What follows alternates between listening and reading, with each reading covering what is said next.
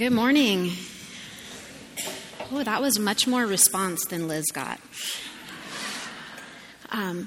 My name is Kristen Johnson, and I have the privilege of serving as the shepherd of communication here. And as Liz mentioned, we are moving into the second prophet in our series, Who You Callin' the Minor Prophets. So we'll be in the book of Joel today and next Sunday. And Joel is quite short, despite how long that reading might have felt. It's only 3 chapters.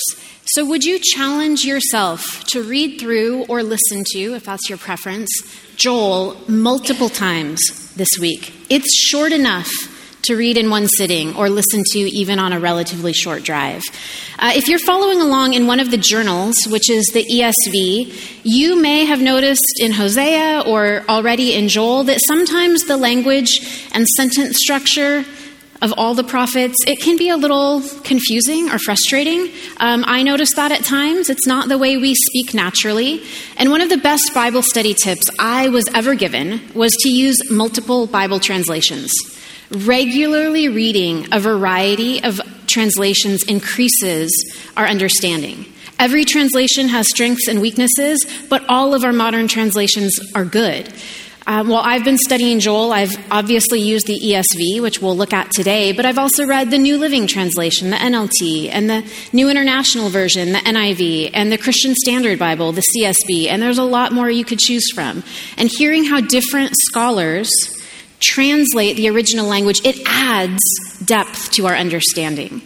And with a Bible app these days or using a free website, you don't have to buy a physical another Bible to read it. You can just use something free and have access to multiple translations. It enhances our reading. So this week, when you're reading Joel, will you try a different translation than your go-to, just to supplement what you're already doing? Okay, that's enough preamble. Joel, we're here. We don't know a whole lot about Joel.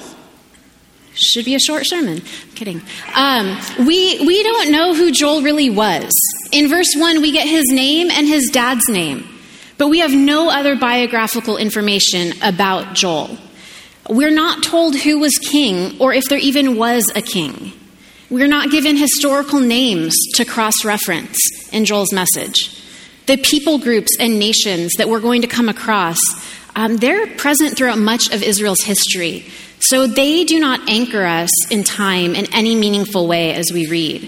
And the major event that caused Joel to receive and deliver this word from the Lord is a plague of locusts. And while it was clearly a devastating event, it does not show up in any other historical record.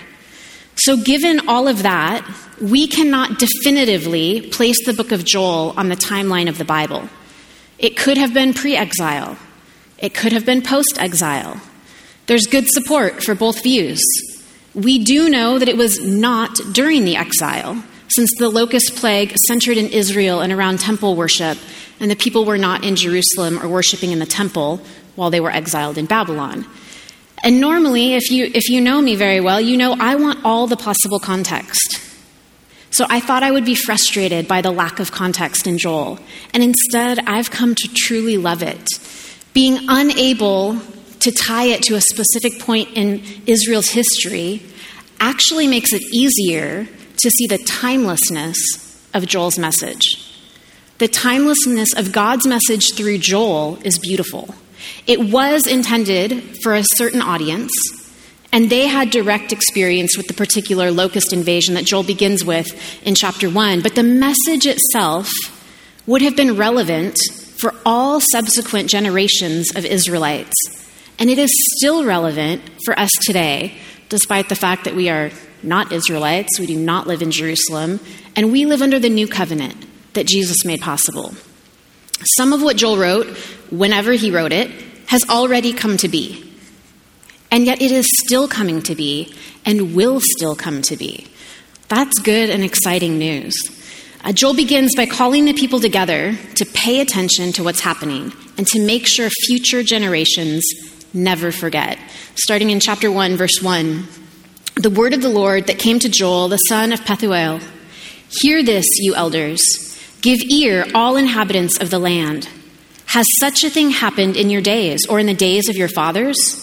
Tell your children of it, and let your children tell their children and their children to another generation. Okay, stop and think about this for a moment. What is it that we fail to pass down? What are the family stories we do not tell? They might be the embarrassing stories, or maybe more than embarrassing, they're the shameful stories that we try to bury rather than retell. We try to hide our shame. I grew up with very similar stories on my mom and my dad's side, 2 generations above me. But I grew up with one grandma who did her very best to bury that story she was ashamed of. She lied about it. She destroyed photographic evidence. It was a secret. It couldn't be talked about. She spent the whole rest of her life, the majority of her life, denying and trying to hide it. On the other side, my other grandma was an open book. She may not have been very proud of every part of the story, and maybe she was ashamed of it, but it happened, and it was part of her story, and therefore it was part of our story, and so she told it. The generations after her know the truth because she passed the story down, even if it was hard or painful or maybe shameful for her. And the generations are healthier for it. So what happened in Joel's day that he wants to ensure the generations hear the truth about, even if it might be shameful? Look at verse 4. What the cutting locust left, the swarming locust has eaten. What the swarming locust left, the hopping locust has eaten. And what the hopping locust left, the destroying locust has eaten. The shame is obvious, right? Before we can get to why that might be shameful, we need to understand locusts. Okay, the average locust, according to recent research on my part, is fairly solitary. Okay, it lives its life quietly. It does not actually cause much damage. It just lives its life. But at certain times, when conditions are right, which apparently is when there has been lots of rain and the vegetation is lush and abundant, something triggers a change in individual locusts and they become social. Biologists call it their gregarious phase. So biological changes in their bodies cause these solitary locusts to be attracted to one another and to congregate together and to reproduce at an incredible rate. In the gregarious phase, a generation of locusts, whatever exactly that means, they can multiply 20-fold in 3 months. And then that multiplication continues. They become an enormous army of very hungry insects traveling in mass and eating everything they can find. Each locust can eat its own body weight every day. I'm glad we're not locusts. Okay, you can have 240 million locusts per square mile, which together are capable of eating the equivalent of food for 105,000 people a day. But locust swarms cover far, far more than a square mile, and they last for more than a day. Locust swarms in recent years, this is still something that happens. In recent years in Africa, they have been as big as 100 square miles. In Kenya, there was one that was 25 miles long and 37 miles wide. That would cover the city of Paris, France, 24 times over. So when you hear about locusts in the Bible, you are hearing about billions, that's billions with a B, billions of bugs densely packed together over a wide area of land, doing incredible agricultural damage and inducing terror for days to months and sometimes even years. So Joel is not telling us about some bugs being a nuisance. Joel is telling us about life-altering devastation. Pick it up in verse 7. It has laid waste my vine and splintered my fig tree. It has stripped off their bark and thrown it down. Their branches are made white. Lament like a virgin wearing sackcloth for the bridegroom of her youth. The grain offering and the drink offering are cut off from the house of the Lord. The priests mourn, the ministers of the Lord. The fields are destroyed, the ground mourns, because the grain is destroyed. The wine dries up, the oil languishes. Joel is calling attention to something even bigger than the land being devastated and people having nothing to eat. The ability to worship has stopped. Offerings cannot be made in the temple because there is no grain to offer. There is no wine because there are no grapes. There is no oil for sacred use because there are no olives. And this might feel strange to focus on to us because our worship looks different today than it did during Israel's time of temple worship. We often think of worship as what we've been doing this morning, singing and praying, maybe giving monetary offerings or acts of service. Our worship services do not include offerings of fresh produce or animal sacrifices or the use of wine or oil. A locust plague and its agricultural devastation would not necessarily stop us from worshiping. But in Joel's day, much of the process of worship, it was ritualized. There were prescribed steps to be taken. People brought their offerings to the priests, and for some, maybe many, it had become transactional. I, the average person, would show up with my grain or drink offering. The priest would do what he's supposed to do with it, and then we expect God to bless us, to protect us, to take care of us. Do you see the danger of that becoming rote and formulaic? So what happens when locusts strip every tree and plant of its leaves and fruit and even bark? How do the people do their part so God can do his part? What are the people supposed to do now? Joel tells them. He says they're to fast and lament together as a community. The priests, the religious leaders, are to lead all the people in crying out to God. Joel 1:14, consecrate a fast. Call a solemn assembly. Gather the elders and all the inhabitants of the land to the house of the Lord your God and cry out to the Lord. The locust plague warrants a communal response because Joel tells us in chapter 1, verse 15, all the way through chapter 2, verse 11, that the locusts and their consequences are related to the day of the Lord. He paints a vivid picture of the destruction. The vegetation is destroyed, and even their animals are dying from lack of food. He compares the harsh stripping of plant life to seeming like land scorched by fire. Everything is laid to waste. And Joel says God sent this severe plague that wreaked this havoc. It calls back to Exodus 10, the 8th plague on Egypt when the locusts came. Look at Exodus 10, verses 14 and 15. The locusts came up over all the land of Egypt and settled on the whole country of Egypt, such a dense swarm of locusts as had never been before, nor ever will be again. They covered the face of the whole land so that the land was darkened, and they ate all the plants in the land and all the fruit of the trees that the hail had left. Not a green thing remained, neither tree nor plant of the field, through all the land of Egypt. That was an act of judgment from God on Egypt, the oppressors of God's people.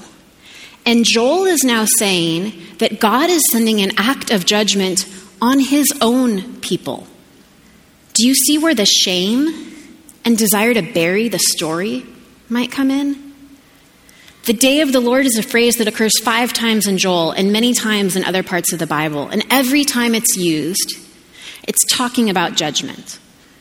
Sometimes it's judgment on Israel. Sometimes it's judgment on other nations. The day of the Lord is when God intervenes to deal with sin that has reached a climactic point. The day of the Lord is when God directly responds to sin. And here, Joel sees what is happening with the locusts as the approach of the day of the Lord in dealing with Israel's sin. We see it 3 times in our text today. Joel 1:15, alas, for the day of the Lord is near, and as destruction from the Almighty it comes. Then in chapter 2, verse 1, blow a trumpet in Zion, sound an alarm on my holy mountain. Let all the inhabitants of the land tremble, for the day of the Lord is coming, it is near. And verse 11, the Lord utters his voice before his army, for his camp is exceedingly great. He who executes his word is powerful. For the day of the Lord is great and very awesome. Who can endure it? The CSB translates the end of verse 11 as, indeed, the day of the Lord is terrible and dreadful. Who can endure it? God's judgment is not something to be taken lightly. And it's interesting that though the day of the Lord is about judgment for sin, Joel never tells us what the sin is. What is God judging his people for? We are not told. And that's a gift to us. This is part of what makes Joel timeless. We do not know exactly what God was judging his people for with the locusts. But we can recognize that all people, at all time, us included, have sin that is intolerable to God.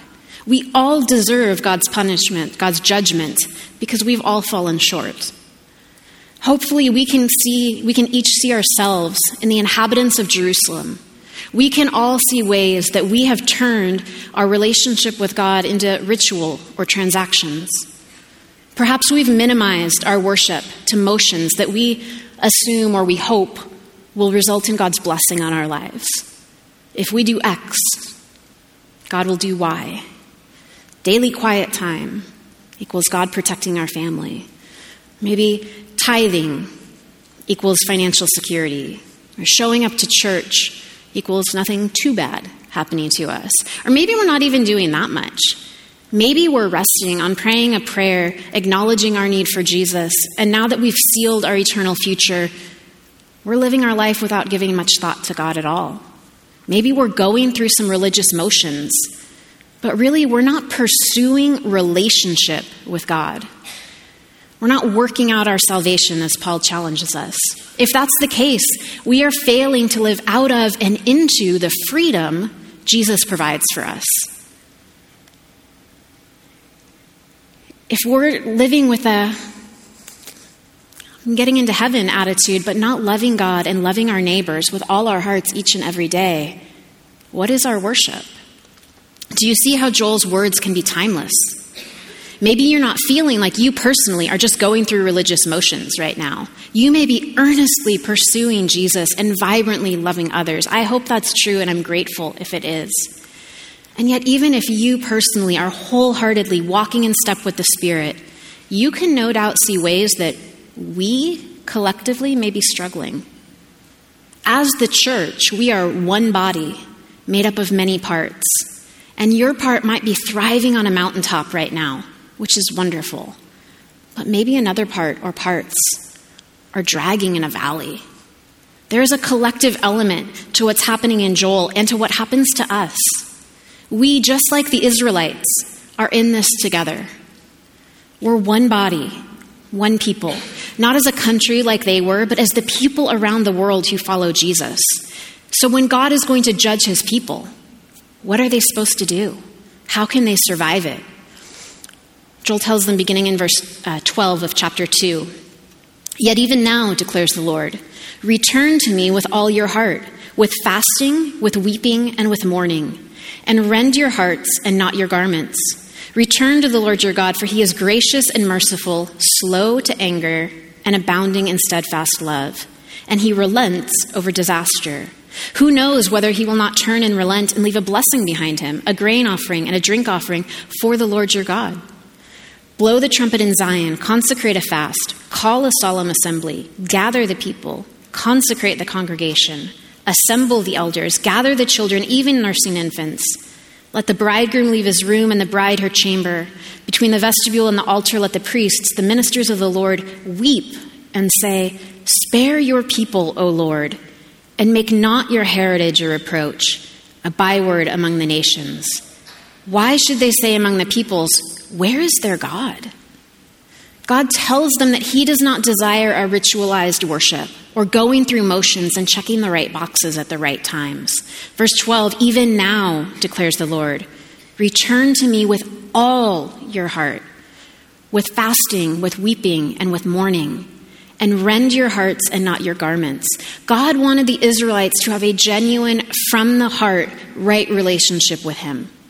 He did not care about, or at least he did not prioritize, the externals of their fasting and tearing their clothes as a sign of grief or mourning.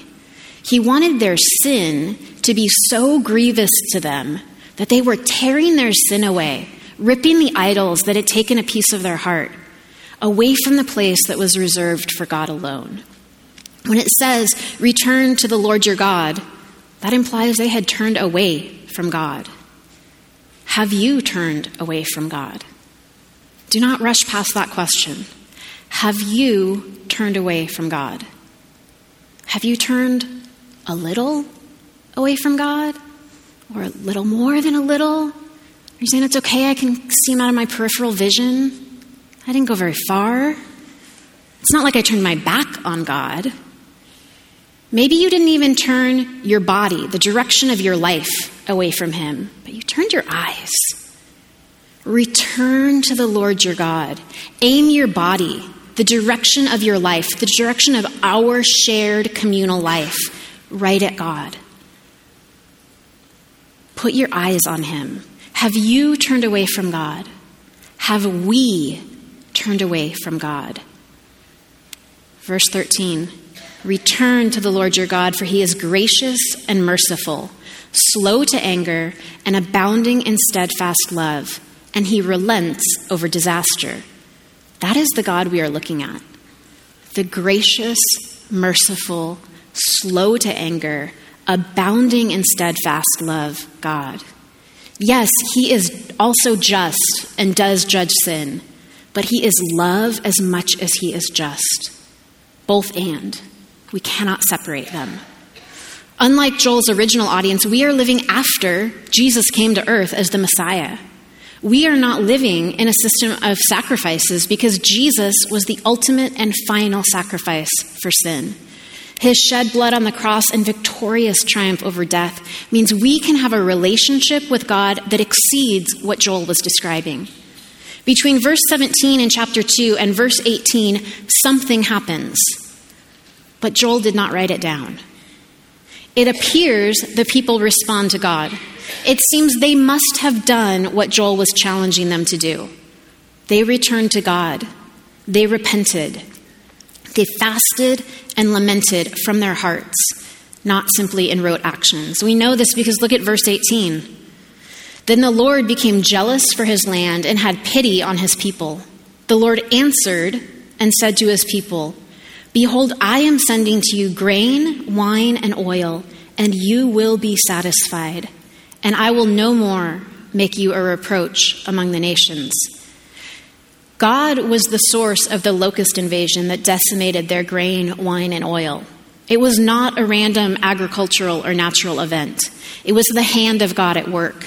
It was a day of the Lord, God judging his people for their sin.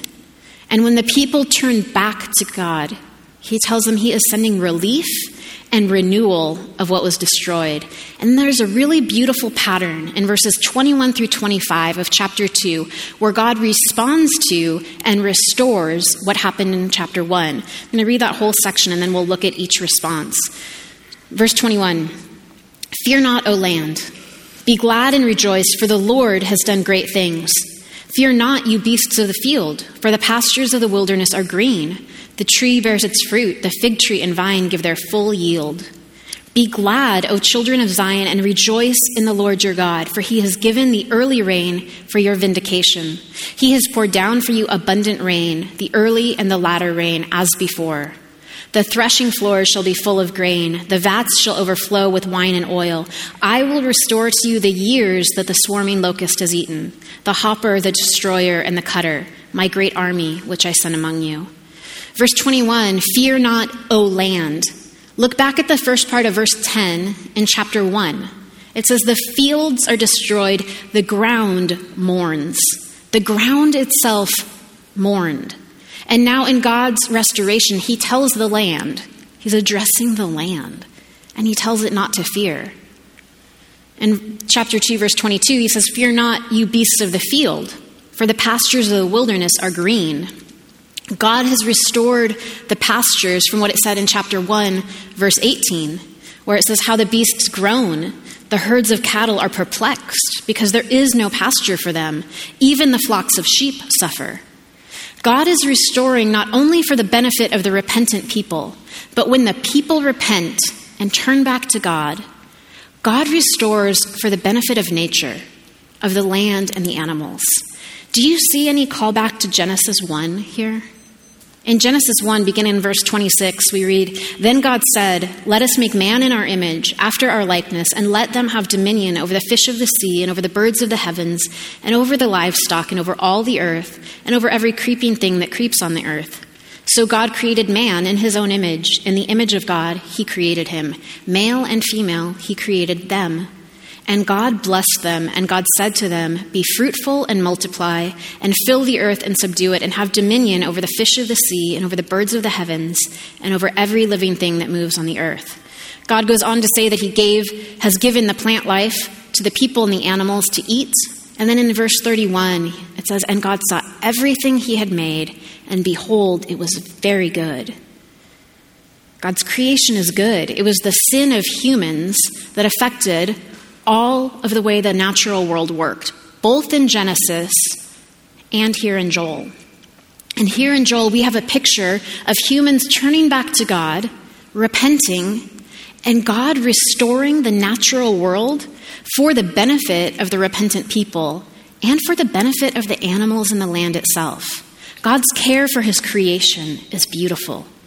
There are 3 more acts of restoration in Joel for us to look at quickly. The second half of Joel 2:23 says, "For he has given the early rain for your vindication. He has poured down for you abundant rain, the early and the latter rain as before." So God restores the water that it tells us in chapter 1, verse 20 was gone. It says the water brooks are dried up. In Joel 1:10, we heard the grain is destroyed, the wine dries up, the oil languishes. Now in Joel 2:24, we learn the threshing floors shall be full of grain, the vats shall overflow with wine and oil. And finally, in Joel 2:25, God says, "I will restore to you the years, don't miss that. I will restore to you the years that the swarming locust has eaten, the hopper, the destroyer, and the cutter, my great army, which I sent among you." That is in direct response to what Joel challenged the adults to tell their children to pass on for generations in Joel 1:4. What the cutting locust left, the swarming locust has eaten. What the swarming locust left, the hopping locust has eaten. And what the hopping locust left, the destroying locust has eaten. God restores fully the devastation he has brought in response to his people's sin. It does not undo it. The devastation was real. This was not a threat of locusts and their repentance stopped it. No, the locusts came and they destroyed the land and had a real and harmful impact on people's lives and worship. There was suffering because of their sin. The pain of suffering, the memories of fear and anxiety, those did not go away when God restored. But God not only judges, he also restores. And restoration is beautiful and a gift. But the lesson is not only to trust God's goodness and restoration, but for us to learn to pursue right relationship with God in the first place. A healthy relationship with God, it will not be perfect. We're not perfect. But it will mean we are not simply trying to avoid being punished or trying to get a reward. God is not a transactional God for us to appease or manipulate. We are to pursue a right relationship with him for the sake of right relationship, out of our love for him that exists because he first loved us. In Joel, God's people had turned away from him. It reached a climactic point of judgment, a day of the Lord, that resulted in him sending literal punishment in the form of a plague of locusts. And Joel calls the people to turn back to God, to repent, and they do. And God responds with restoration. Do you remember last week? Kellen reminded us that Hosea taught us that God is faithful to punish and God is faithful to restore. Joel is showing us the same truth about our God. And why does God restore in response to people's repentance? Joel 2:27. "You shall know that I am in the midst of Israel, and that I am the Lord your God, and there is none else.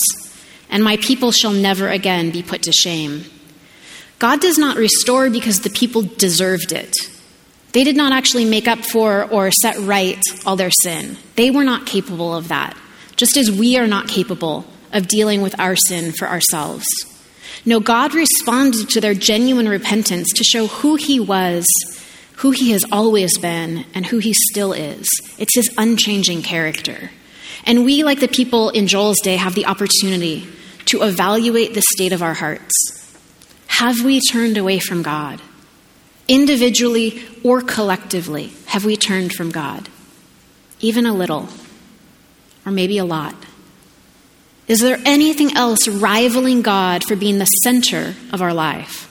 The center of your life, the center of our life. Whatever our eyes are fixed on, whatever direction our life is headed, it shows our allegiance, our worship, what matters most to us. It could be something good, our family, our career, an academic pursuit, our country, a philanthropic endeavor, financial security, our reputation as a church. But there can only be one central aim to our individual and collective life. Those secondary things, even the good ones, they become idols if we put them in the central place that belongs to God alone. God told the people that he was in the midst of Israel. That's amazing. Sometimes I think, oh, I wish I could experience that. And then I remember he was present with them, but church, he is present with us. Do we live with the awareness that God is in our midst? Think of our study not too long ago. 1 Corinthians 3:16 says, "Do you not know that you are God's temple and that God's Spirit dwells in you?" That's you plural. You, the church, the body of Christ, are God's temple. God dwells in us together, in our midst. Then in 1 Corinthians 6:19 and 20, it says, "Or do you not know that your body is a temple of the Holy Spirit within you, whom you have from God? You are not your own, for you were bought with a price. So glorify God in your body." That's your personal body. Ephesians 1:13 and 14 says, "In him," talking about Jesus, "you also, when you heard the word of truth, the gospel of your salvation, and believed in him, were sealed with the promised Holy Spirit, who is the guarantee or down payment of our inheritance until we acquire possession of it to the praise of his glory." Each of us is sealed by the Holy Spirit. He is present with and in us as individual followers of Jesus. And we communally, collectively, are God's temple. God is in our midst in life-altering and powerful ways. Is he the center of your life and our shared life? God's words through Joel, "I am the Lord your God and there is none else," are as true today as they were when Israel first heard them. There is no God like our God. May we pause today to be grateful for his presence, and may we examine our lives to see if we have turned away from the pure pursuit of him. And if we have, may we humble ourselves and repent and turn back today. Let's pray. Gracious God, you are merciful, slow to anger, and abounding in steadfast love. You are faithful to punish and faithful to restore. Thank you. Will you reveal to us the ways and the places that we have turned from you? Will you give us the humility and the strength to turn back to you today? God, will you soften us to your Spirit's promptings to leave behind the shame we may feel over our sin and failures, and instead to follow Joel's counsel, to tell our stories of your mercy to the generations after us. May we not bury or hide the ugly parts, but God, may we courageously acknowledge our personal and our communal sin so we can boldly proclaim your forgiveness, restoration, and redemption through Jesus. Amen.